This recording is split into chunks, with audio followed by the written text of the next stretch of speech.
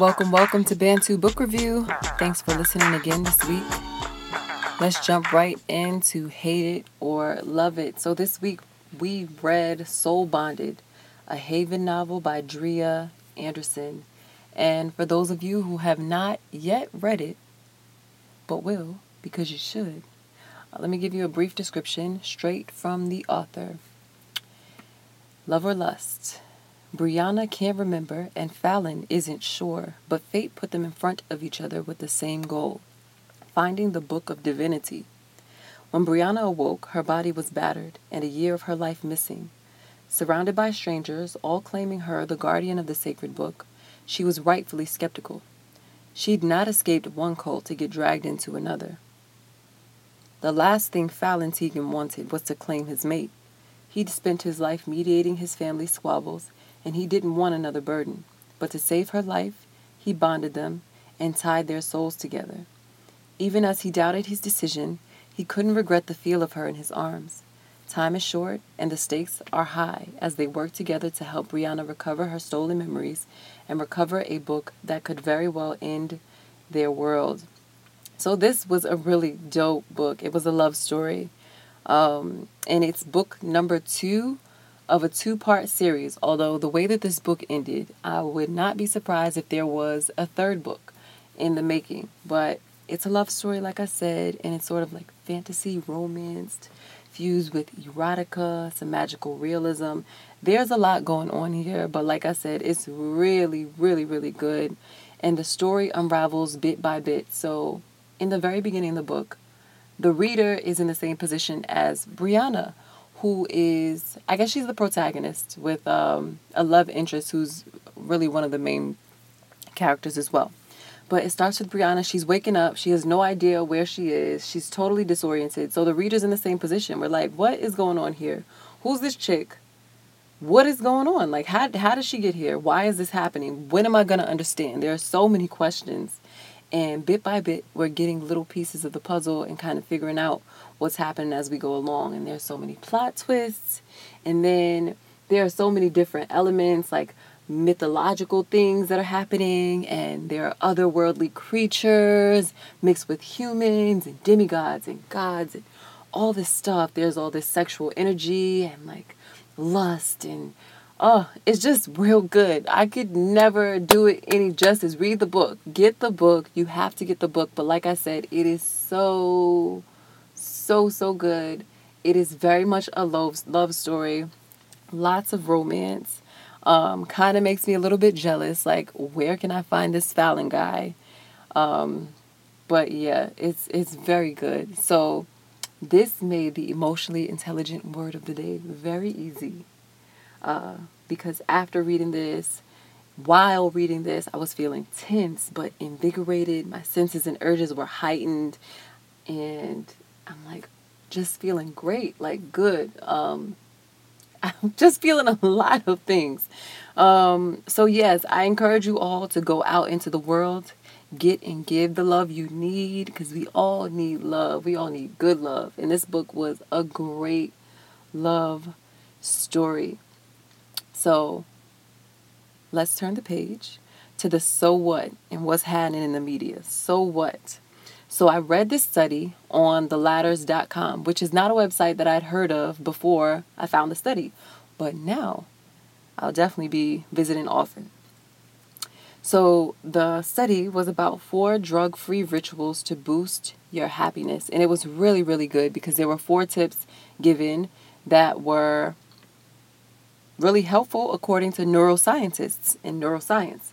So these tips, when put to use, will allow you to replace your meds, antidepressants, or whatever it is. If you're using things to boost your happiness and boost your energy and lift your spirits, these are some natural ways to make that happen. 4 important ways: get rid of the Prozac and caffeine and all this other stuff. You don't need it. Use these 4 tips and you're good as new. So the first one is gratitude.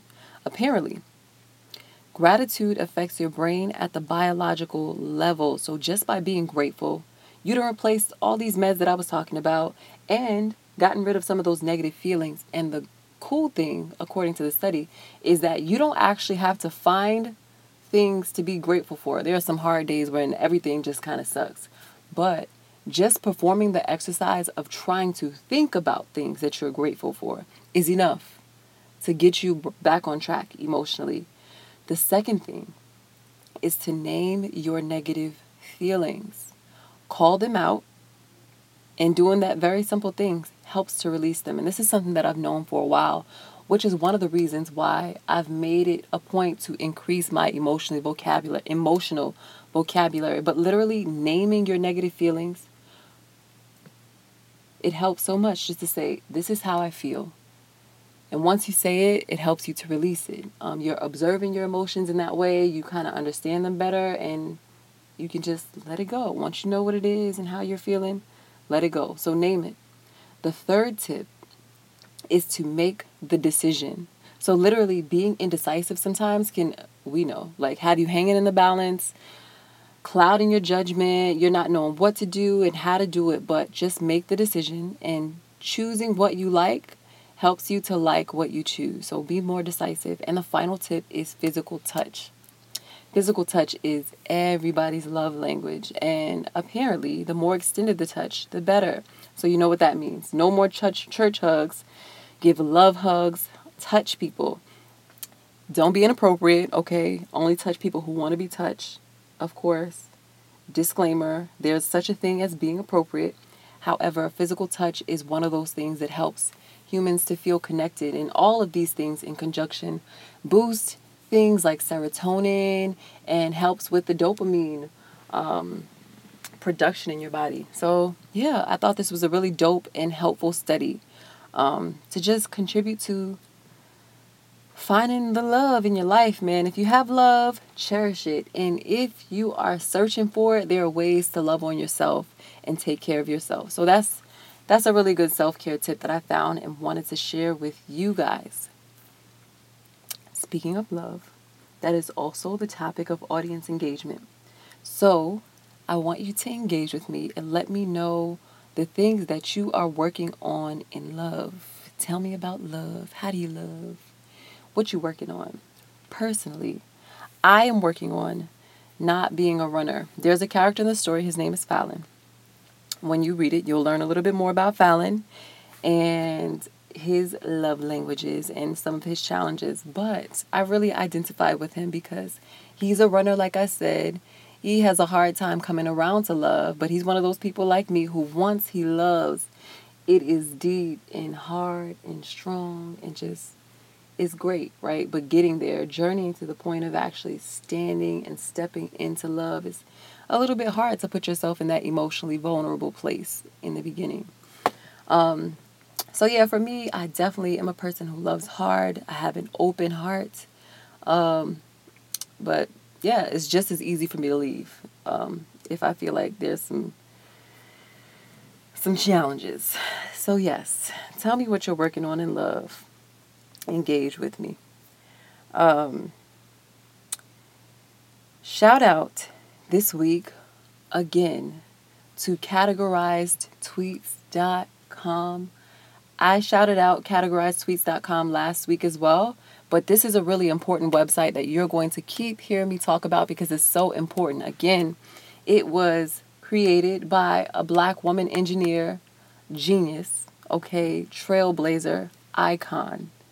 She created this website so that we could be more informed about our political representatives and their viewpoints as expressed via Twitter. So there are different categories that the tweets are grouped into when they fall into brackets like education or gun laws or race, immigration, all the things that we think are really important when it comes to voting for our elected officials. So go ahead and check out categorizedtweets.com. Use it, get involved, go out there and vote. And shout out to a couple MVPs in this book. Again, Soul Bonded, a Haven novel.